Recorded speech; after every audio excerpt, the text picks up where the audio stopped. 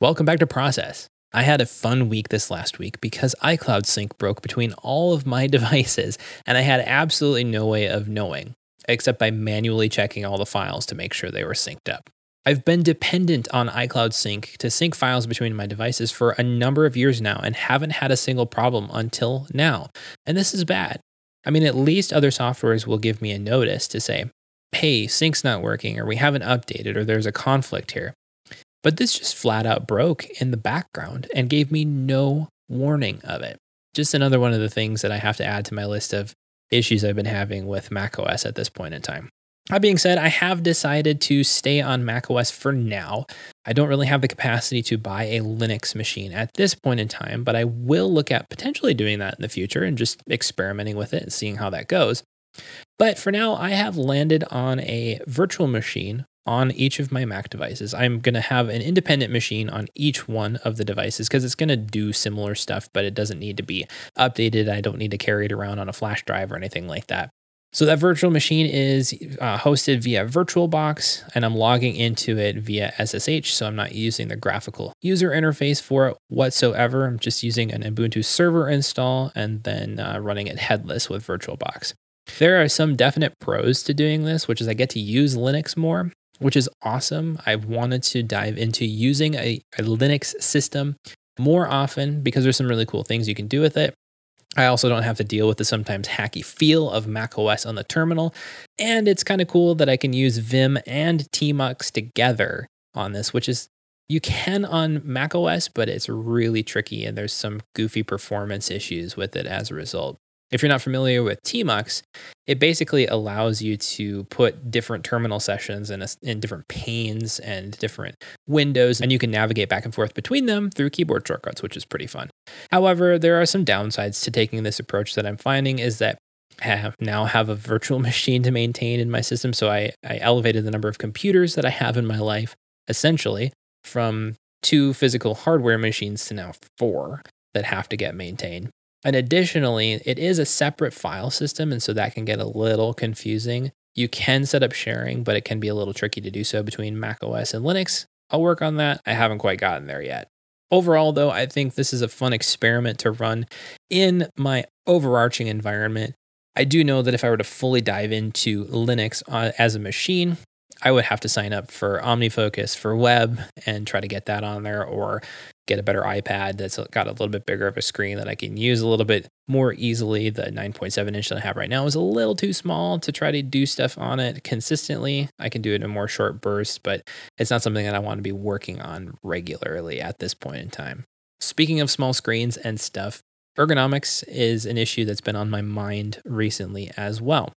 This has always been a challenge point for me because I've been dealing with shoulder and arm pain. I used to drive a lot for my IT work that I used to do. And as a result of that, I kind of started dealing with shoulder pain from driving, and then also having to go and sit in non-ideal ergonomic conditions while working at a customer site for a number of hours.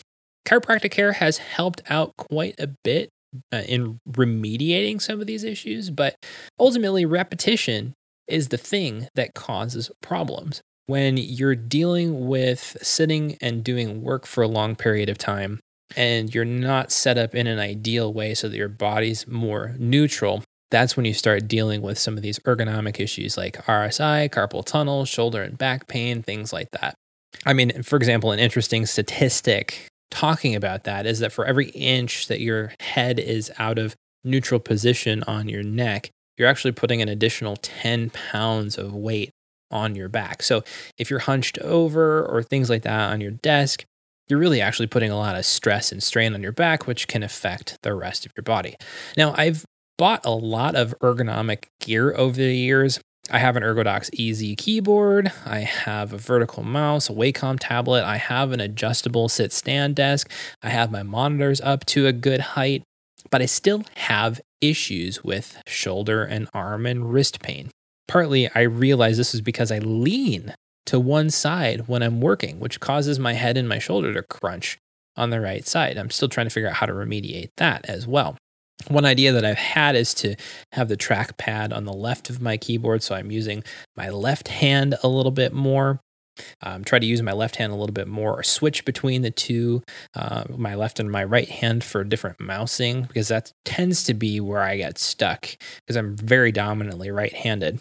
And then another thing I'm looking at trying to do is use less of the mouse and more keyboard. There's a huge benefit to using the keyboard more, because generally, if you can stay on the keyboard and use keyboard shortcuts, you can move around and do stuff quite a bit faster inside of applications.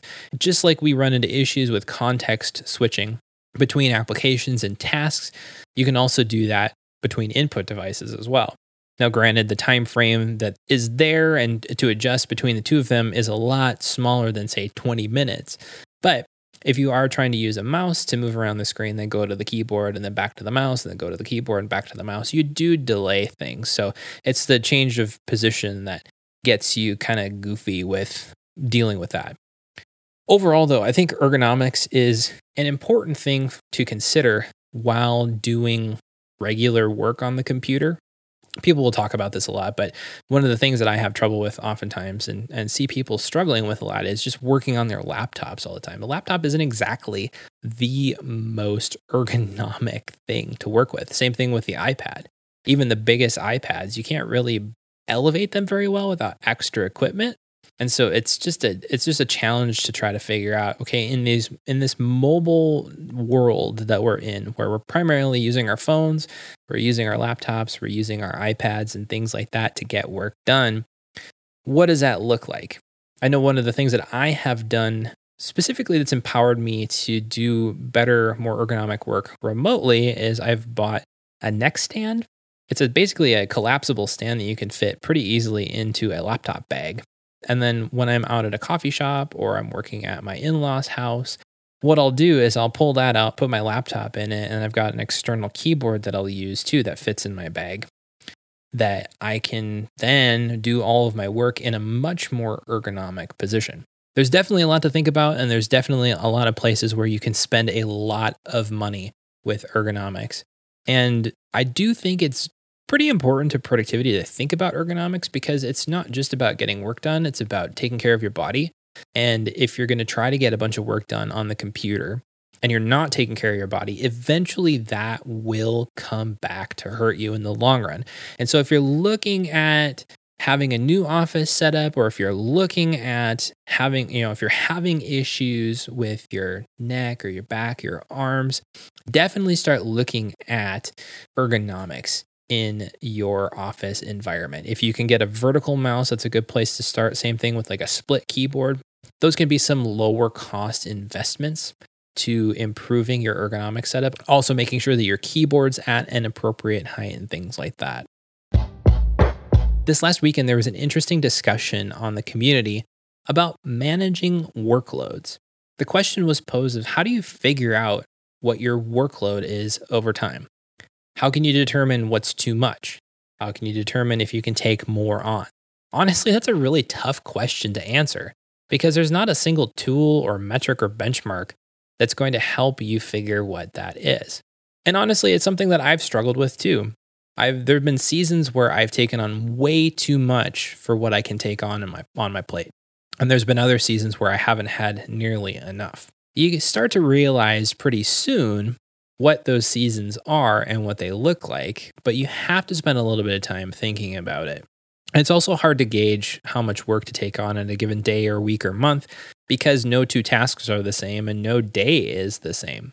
Ultimately, the best that you can do is to measure and reflect. How would you measure in this instance? Well, it's kind of difficult, like I mentioned, because no two tasks are the same and no day is the same, but time's the same. You can always go back to time. I think that if you can consistently track time that you're investing into specific areas of work, it doesn't necessarily even have to be particular projects, unless that is something that you require and that you're trying to figure out, how much time am I putting into this kind of project or this specific project that might be a big one on your plate. But tracking time in broad areas will give you a sense of, okay, I'm spending this amount of time podcasting. I'm spending this amount of time doing development work. I'm spending this amount of time doing writing, or whatever it is. You don't have to track all of your time. Track all of the work-specific stuff, though, if you get started. Because then If you start tracking time, you then have concrete data that you can look back at and say, oh, I spent 40 hours doing development work this week on this particular project. You can then say, well, that's a full plate. I can't take on any more if I'm working on a project like that in the future.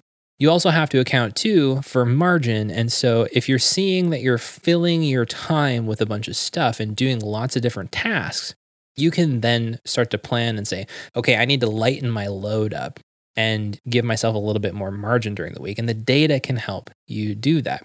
I like to use Toggl and combined with Timery on iOS to do these types of timers, but there's other services out there that can help you do that as well. Another thing that you can do is track ancillary tasks on your computer using something like Timing, which just runs in the background and tells you what applications you're in, what websites you're visiting, so that you can also try to identify time sinks and things like that. There's a lot of times where we think we're busier than we actually are, but in reality, we spent maybe 20 minutes looking at Hacker News or something like that in the morning, and then we start our day off in the wrong mindset, and then we start developing habits like that over time, which can cause us problems. But the best way you can give yourself data to go off of in making decisions on how to manage your workload is by tracking time. The other way you can start to evaluate if you have too much on your plate or too little is to regularly reflect. I like to look at this in my weekly review. You can also look at it on a monthly or even a daily basis if you really think you need to, if you're in a very intense season. But it's important to reflect on things like the tasks that you completed that day or that week. Feelings, because you're going to notice a change in your feelings if you are feeling overwhelmed. You might start to feel more angry, more tired, more stressed. And if you're starting to notice those things, it's a sign that you're venturing into having too much work on your plate. Another thing to reflect on is the actual reality of your day or week. What actually happened? Did you have enough time to get the work done that you needed to get done? Were you running behind? Did you feel pressured to get stuff done? Did you have enough margin in the week, or were you running from thing to thing? When you look at the reality of what happened, you can then start to plan a little bit better for the future on maybe what you need. You can start to build in some margin time to say, okay, this amount of time during the week and these blocks of time, I'm going to make sure to spend resting or doing something else that's regenerative to you. Also, it's very important that during your weekly review or even daily, and especially monthly, if you haven't done it during the week, is to ruthlessly eliminate unnecessary work. It's one thing that often gets talked about in the context of a GTD review, and it's very important for anybody who has a lot of things that they're juggling. If there's something on your plate that you don't have to do, delegate it to somebody else who can. If there's something on your plate that is completely irrelevant, just don't do it. If you can offload it to somebody else, then do that. Whatever it is, you have to be diligent to get work that's not important and does not move the needle forward off your plate. So I wanted to leave you with a challenging question this week. How are you managing the workload in your life? Is it something that you're struggling with? Is it something that you feel like you've got a good handle on? If so, I would love to hear from you in the community. Head on over to the community at community.effectiveremotework.com. There is a discussion topic for this episode with this question in it. I would love to hear your responses on that topic. That wraps up this episode. We'll chat more next week.